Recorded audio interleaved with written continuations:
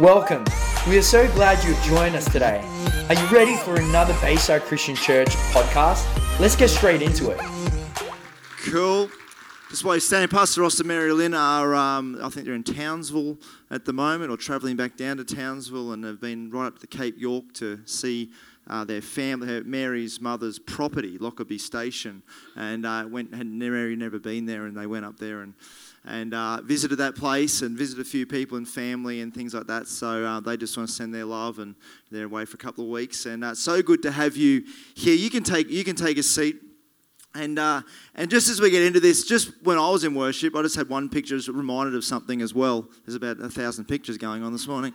And but I remember a few years ago I was in America, and I stood on the banks of the Mississippi River, and I was at New Orleans. And if you've ever been, that river is a massive river, and there was container ships that literally come within 20 meters of the bank next to you, and they're going all the way up the middle of America, and they're dropping off goods all the way and things that people need. And God just said, there's a river flowing in this place. There's a river flowing past your life. And God's bringing you everything you need. Whatever you need, it's coming on the ship, and He's going to drop off what you need. He's going to drop off what you need. The thing you're believing for, maybe the lack or whatever it may be, He's dropping it off, and it's on its way. And the land over there we're going to develop for Bayside Care, about 7,000 has come in last week with that. It's about 120,000 to build that Bayside Care facility. And so we're just believing that this month of June as you can give towards that. So encourage you to do that, and God will bring in what we need to do that because we're doing it for people. And so this month of June the theme is stand and build. Okay, so we're going to continue with that theme this morning, and but I want to take a little bit different slant on it. And through the Bible, there was times when God asked people to build things. Some things were like enormous. Two that come to mind. The first one is the ark. That God comes to Noah in Genesis 6:14, says, build a large boat from cypress wood and waterproof it with tar inside and out, then construct decks and stalls throughout its interior. This massive boat. No one ever built a boat before, because God said it's going to rain. They'd never had rain before. They didn't even know what rain was. They knew what water was, but there was no rain. Never rained before. And so He basically said, hey, water's going to fall from the sky. It's going to come out through the earth, and the whole earth's going to be flooded. You're going to need this boat. And people laughed at him and all that kind of stuff. The whole story about, Noah, you're crazy, mate. Like, what do you mean it's going to rain? We don't even know what rain is. That's not even a thing. And so it was going to happen. And so, but they did it. And obviously all the animals got on board. And God saved His family, but it was some massive feat that they had to build. And then I think of also the temple that King Solomon built, David's son. And in 1 Kings 5:5 it says, I'm planning to build a temple to honor the name of the Lord my God. This is David speaking, just as he instructed, this is Solomon speaking, just as he instructed my father David. For the Lord told him, your son whom I will place on your throne will build the temple to honor my name. And so they built this temple. So God said, I want you to build it, David. And you're not going to build it because you've been a warrior, you've been in battle, there's been so much blood on your hands. I'm going to get your son to build this temple, and it's going to bring honor to me. So this is the temple. Do you know how long it took to build the temple? It took 20 years. 20 years with a ridiculous amounts of gold, silver, and precious stones. Like if they built that today, it would be like the number one wonder of the world. It's ridiculous, the things that are built. But it took 20 years to build that. So I was thinking about, there's things through the Bible, there's so many things were built, and then Jesus comes along, and His focus was also to build, but He didn't come to build boats or buildings. He came to build people, and He came to begin the church. And that's what I want to talk about today. Do you know that it takes 10 positive comments to equal the weight of one negative comment? Isn't it amazing how we so easily dwell on the negative? Someone says something. They may not even mean it in that way, but they say it and it hits you, and then all you start to think about is that negative comment. That person said that. about me. And you have all these positive comments maybe before it or a few after it, but your mind keeps going back to that one comment, that negative comment, that thing that they said, and you're going, oh, well, I'm dwelling on that. And we find it so easy to dwell for some reason on the negative, and so they find it takes like 10 positive comments to kind of outweigh the negative. Isn't that amazing? And I just want to set you up with something so you've got time to think about it. But just before the end of my message today, we're going to do something, and I'm going to get you for 30 seconds to stand up and walk to someone. And I don't want you to pray for them. I don't want you to prophesy over them, even though all that's good.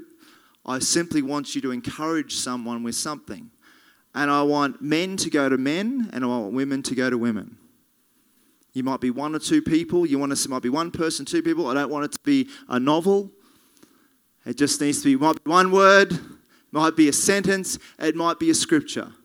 But I want you to think about that as I'm speaking today, because I believe as you sit there, God will put one or two people on your heart that they'll want to go straight to and just encourage them with something, okay? So keep that in mind as we do that just in a short while.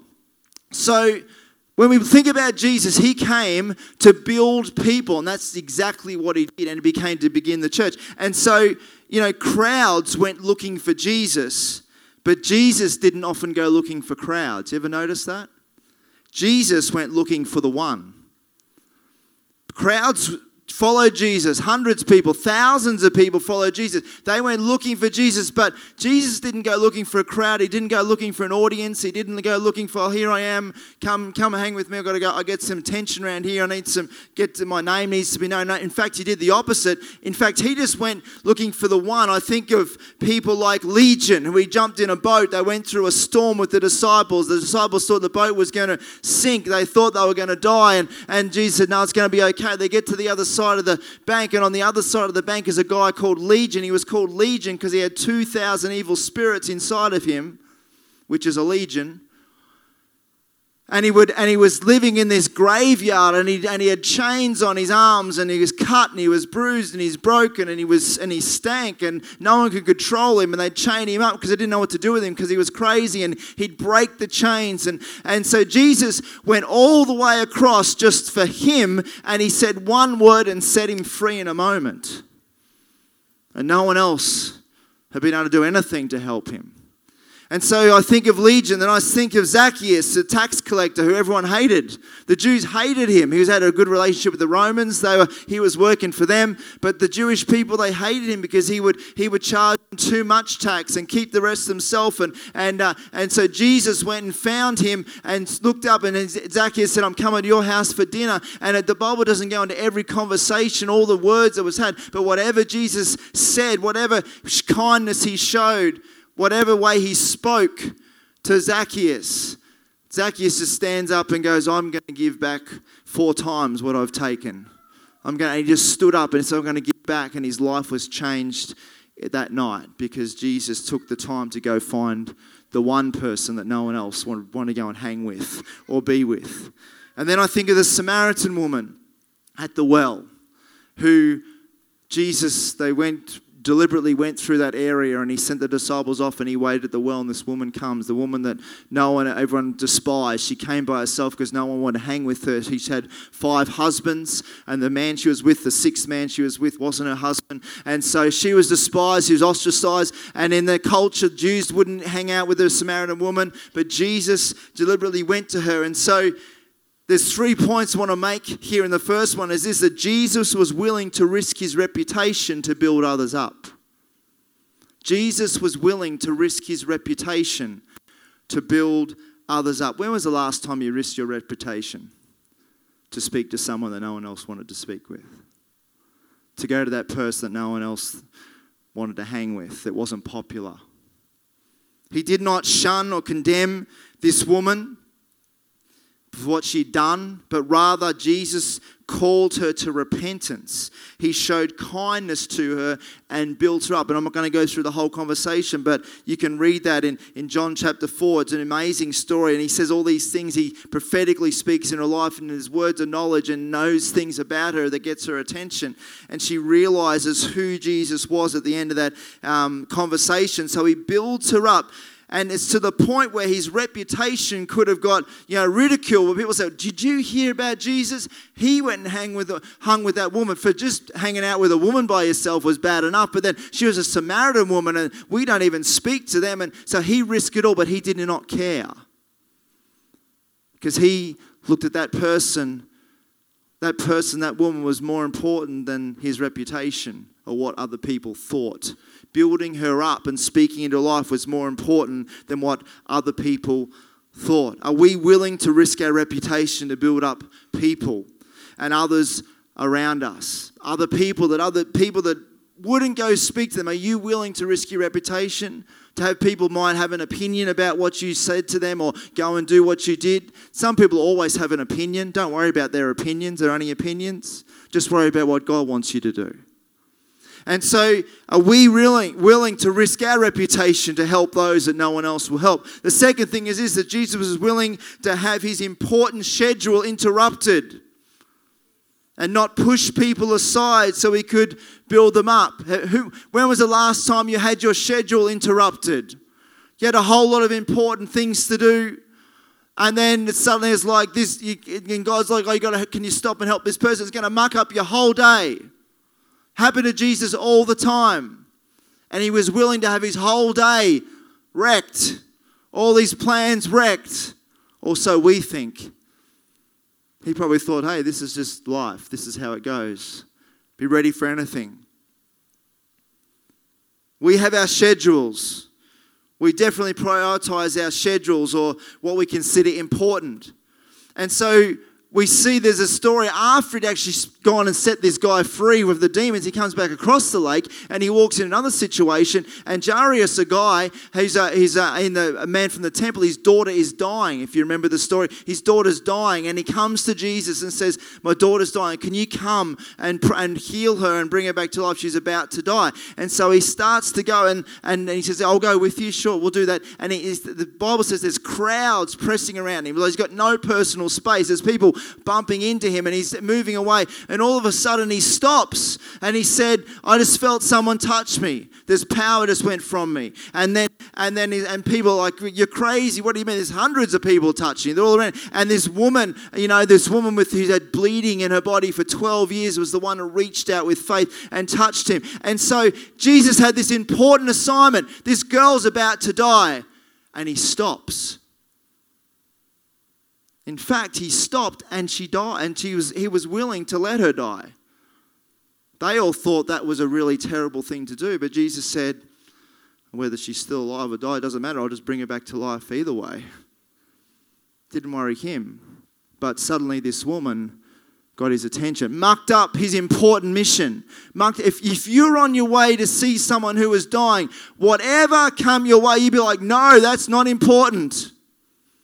No, I need to go there." And we would, no, ignore. We'd all do that. And we go, "I've got to go to the hospital. I've got to get to this. I've got to get to that." Because it is important. But Jesus stopped to help this woman and to speak into her life. A dying person is clearly high on the list of priorities. Yet Jesus does not push others aside along the way.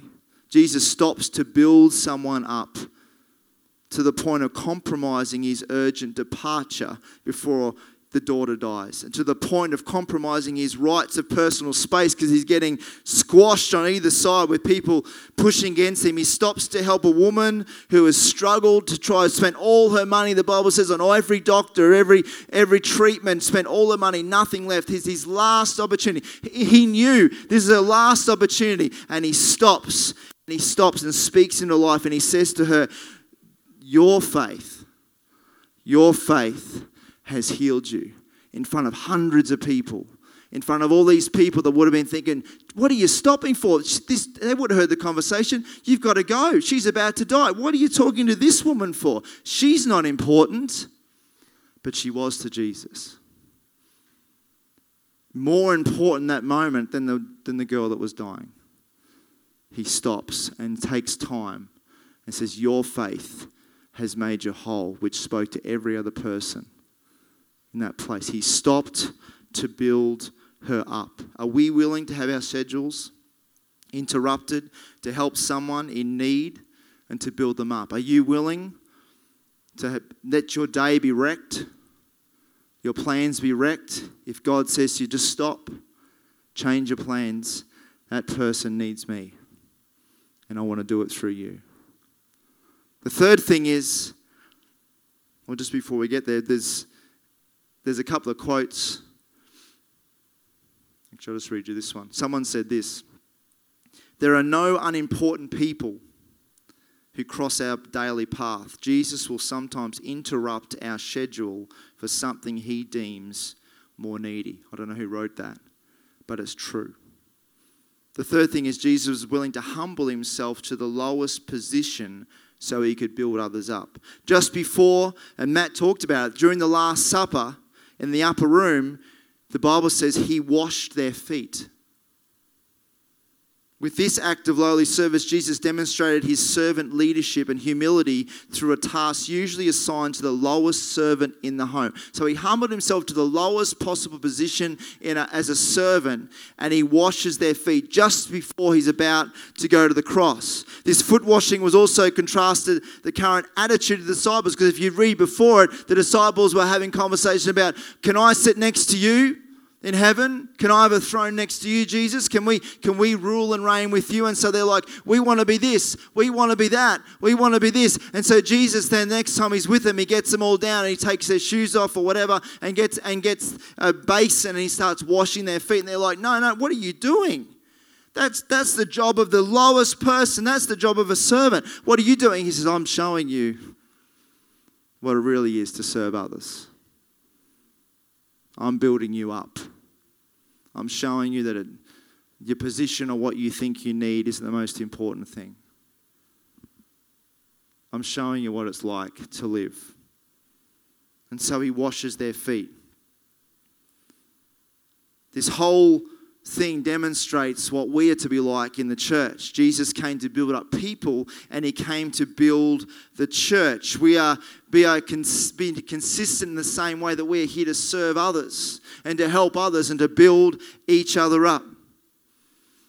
It also consistent with the rest of his life. Jesus came, he was born in a stable, laid in a manger. He taught that he came not to be served but to serve others. But the ultimate act of such humility was when he went to the cross. After being that Last Supper, after washing their feet, he goes to the cross and lays down his life so that we could all have life, so that we could all have forgiveness. When we humble ourselves and serve others, it's a blessing to do it, and it's a blessing for those who receive it. There's blessings both ways. If you're in a position of authority or something and you help someone out, but they can't help you back, the blessing's going one way. But when you humble yourself and bless someone, blessing flows both ways because they've realized that you've humbled yourself to help them, and positioned yourself to build them up, positioned yourself to help them. James 1:27 says, true spirituality that is pure in the eyes of our Father God is to make a difference in the lives of the orphans, the widows in their troubles, and to refuse to be corrupted by the world's values.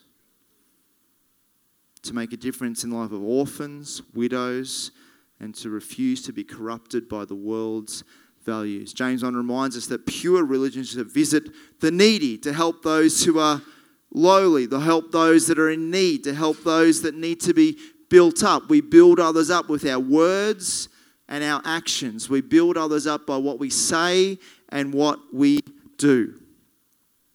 William Arthur Ward says, flatter me and I may not believe you. Criticize me and I may not like you. Ignore me and I may not forgive you. Encourage me and I will not forget you. Encourage me, and I will not forget you. God wants us to be the best people at building others up because Jesus showed us the way to do it. When we build others up, it helps people to grow closer to God. When we build and speak into lives, the church, us in this building right now, the church isn't a building. The church is people. I see some people I've talked to over the years and they've gone to a church because they love the facilities or they love the architecture or they love the look of the building. I'm going to that church because I like the look of it. But they're only going for a building. That's not the church. The church is its people. We need to be a part of a church because of what people are like. That'd be like saying, I'm going to go shopping and I love this shopping centre because it looks so nice, it's so new and it looks so nice. I just love looking at all the new things there. But you walk in, but the prices are the most expensive, the people are unfriendly, they're not nice at all, the shops, everyone you walk into, they're not nice and you're not getting a great deal or anything like that. But I'm just going to continue going there because I love the look of the building, I love the look of it, it's so nice, it's so new. But someone else goes, well, I just go to the shopping centre down the road. It's not the nicest shopping centre, but the prices are cheap, the people are lovely, they're friendly, and I'm going there because the people respect me and they love me and the way they speak to me and the way they serve and all that kind of stuff. They're like, I go there because of the people. And that church is about the people. It's about people come because they want to be built up. And so we need to be people that build each other up. Romans 15:2 says we should help others do what is right and build them up in the Lord. 1 Thessalonians 5:11 says, so encourage each other and build each other up, just as you are already doing. We're either building people up with our words and our actions or we're actually tearing them down. Whether you realize it or not, sometimes we do things and say things that we don't mean to, but we actually tear someone down by the way maybe something might be like you didn't give enough of your attention or time or something you said, they took it the wrong way. And so we can, without knowingly doing it, we can tear others down. But we need to be conscious that we need to be always building each other up with our words and our actions. Just flick down to this last page here. It says in 1 Corinthians 3:5-17, and Paul wrote this, and he says this, and this really sums things up. This really brings things together and shows a picture of how we as the church are worked together. It says, who is Apollos really? Or who is Paul? Aren't we both just servants through whom you believed our message? Aren't each of us doing the ministry the Lord has assigned to us? I planted the church and Apollos came and cared for it, but it was God who caused it to grow. This means the one who plants is not anybody special, nor the one who waters, for God is the one who brings the supernatural growth. Now the one who plants and the one who waters are equally important and on the same team, but each will be rewarded for his own work. We are co-workers with God, and you are God's cultivated garden. So then it's talking about the church. It says it's like the people, like us here today. It's like you're like God's cultivated garden. The house is his building. God has given me unique gifts as a skilled master builder who lays a good foundation. Afterward, another craftsman comes and builds on it. So builders beware. Builders beware. Let every builder do his work carefully, according to God's standards. For no one is empowered to lay an alternative foundation other than the good foundation that exists, which is Jesus Christ. In other words, he's saying, Paul says the church has been set, the only foundation is Jesus. That's it. You try and make a different foundation, it's not going to work. It's going to fall apart. And he said the foundation that Jesus came, he built into people. He started the church. The church began when Jesus left and has spoken to those lives, and the church was planted and the Holy Spirit was poured out on the day of Pentecost. The church started and the foundation has always been Jesus and always will be Jesus. And so he is the foundation of the church. And it says the quality of materials used by anyone building on this foundation of Jesus will soon be made apparent, whether it has been built with gold, silver, and costly stones, or wood, hay, and straw. Now, what does that mean? I had a little bit of a look. So gold, silver, and costly stones they speak of God's way of building lives. Talking about supernaturally transformed and redeemed lives. If you go right into it, it leads right back to the temple when they've got Solomon built, and those same materials were used in the temple to build God's temple, and they represent stuff. And so they speak of God's way of doing it.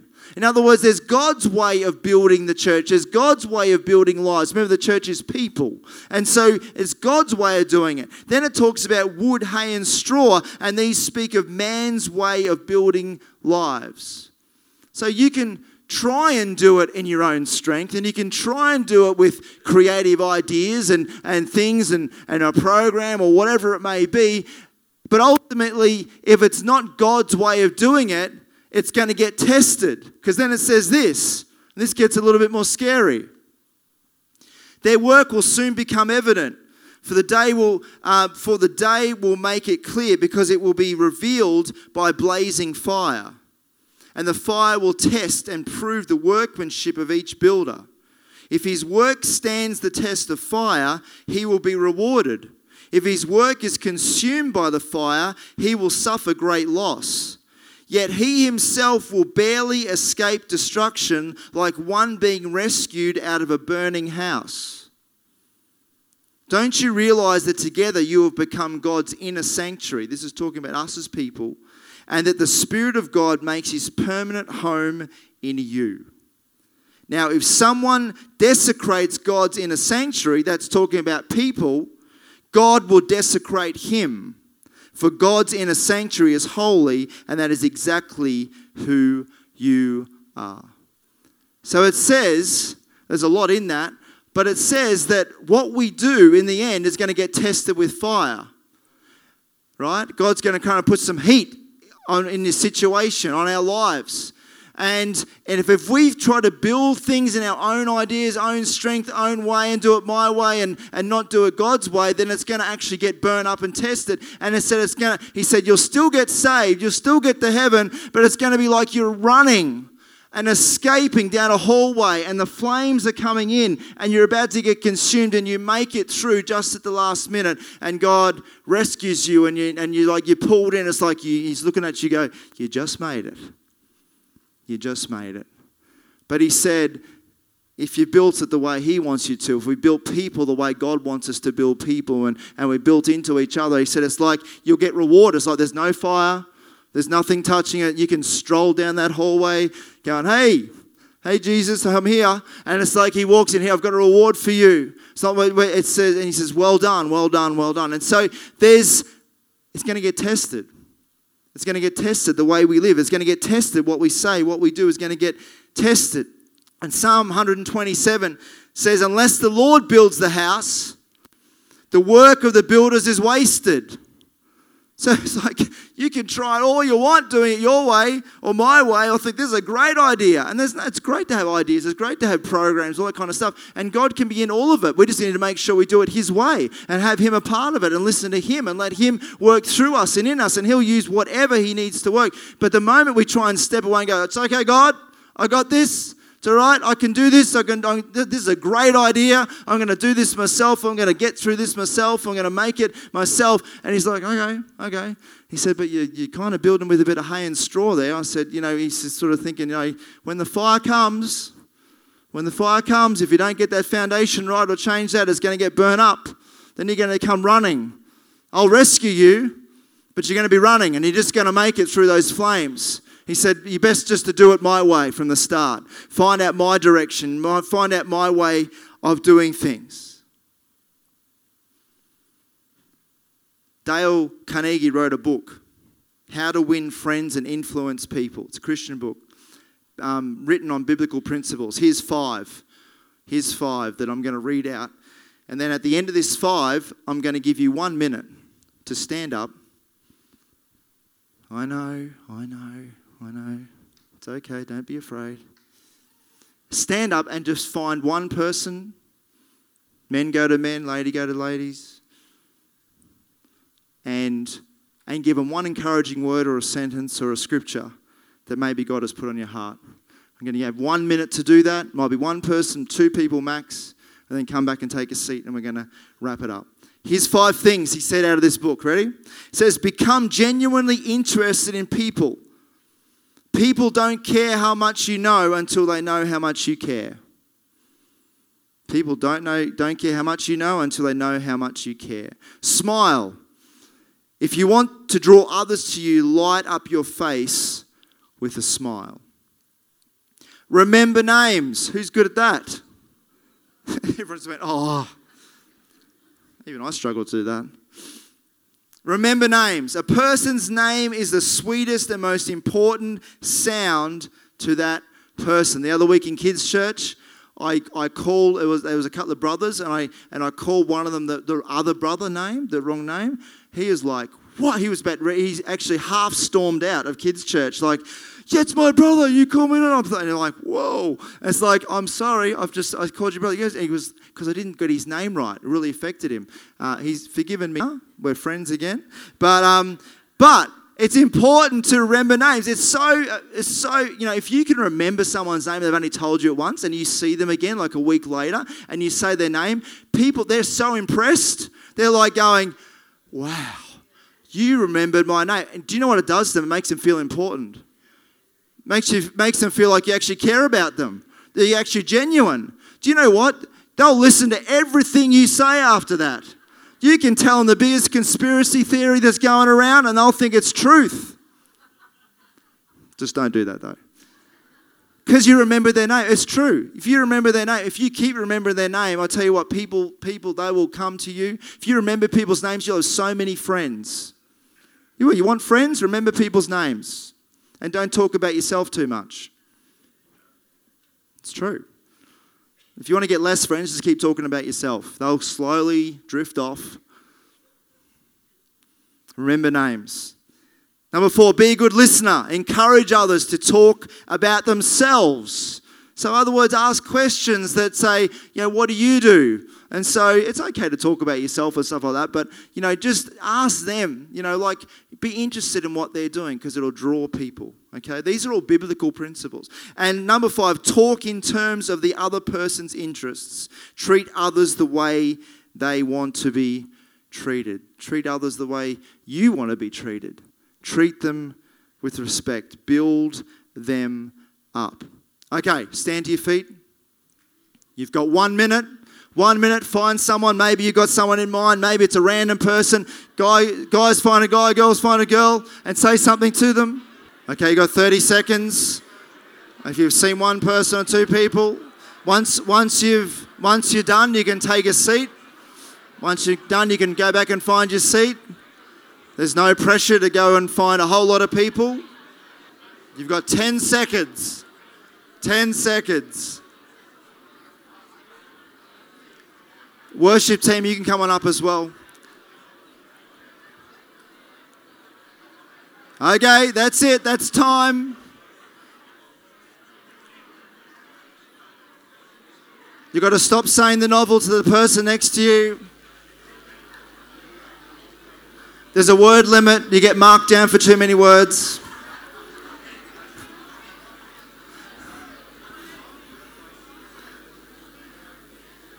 Awesome. Well done. Hey, give yourselves a hand because that was awesome. You guys did that. Now, isn't that good? Now, I know some of you do that maybe each week or when you come to church and you do that just naturally and find someone, encourage them. But what if you came to church every Sunday and decided, today I'm going to make sure every Sunday I find someone and build them up? God, who do you want me to speak to today?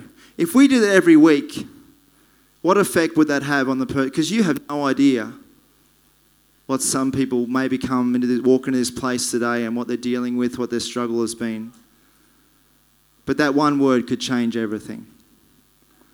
So I'd encourage you from now on that every Sunday, why don't you come to church and look for one person that through the week you say, God, what's one thing you want me to say to someone? It could be say, It could be a scripture. It could be just words of encouragement that God loves you. He cares about you. He knows what you're going through. He's with you. Don't worry. It could be something real simple. And then you see a person and God just points someone out to you, or you just want to encourage someone. I encourage you every Sunday, come and find one person and do that, because it will change everything. Yeah. It's biblical. It's what Jesus came and said to do, to build each other up, to encourage one another with words of life. It transforms people when we do it through God's Spirit and through His Holy Spirit working through us.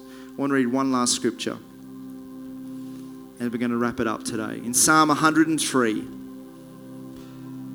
1 to 6 and 10 to 12. This is a psalm about David speaking, because the last thing you can do is you can build yourself up.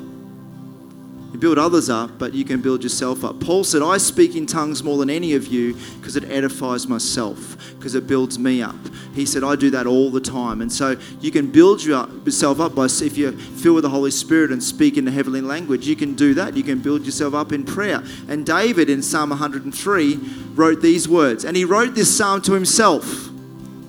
He wrote this psalm to himself, so you can read it for yourself. It says, praise the Lord, my soul. All my inmost being, praise His holy name. Praise the Lord, my soul, and forget not all His benefits, who forgives all your sins and heals all your diseases, who redeems your life from the pit and crowns you with love and compassion, who satisfies your desires with good things so that your youth is renewed like the eagles. The Lord works righteousness and justice for all the oppressed. And he keeps going on. And then it gets to verse 10 and 12. He says, He does not treat us as our sins deserve, or repay us according to our iniquities. For as high as the heavens are above the earth, so great is His love for those who fear Him. As far as the east is from the west, so far has He removed our transgressions from us. So David went through a whole lot of stuff. And he just wrote that to himself, saying, praise the Lord. To remind himself how good God was. Remind himself how much God had done. Just close your eyes just for a moment, just before we wrap it up today. I just want to ask one question. That one verse at the end says that He has cast all our sin, our transgressions, our mistakes, our failures. He's cast it from as far as the east is from the west. In other words, it's unseen. It's like when Rach got up and said about looking back in the mirror about your past. It's like God's removing it so it's unseen. It's the same concept. It's the same thought. The reason why it's a prophetic psalm, because it's talking about what Jesus was going to do in the future. It's a picture of what Jesus did, and because of what He did on the cross for us, He cast our sin as far as the east is from the west. When you come to Him and say, Jesus, please forgive me, come into my life, He forgets it. He forgets your sin. He wipes it clean. He says, you can forget it as well, because I've paid the price for all of it, and you don't need to worry about it anymore. The past is in the past. I've wiped it away. I've paid the price, and now you can step into a brand new future of freedom and transformation.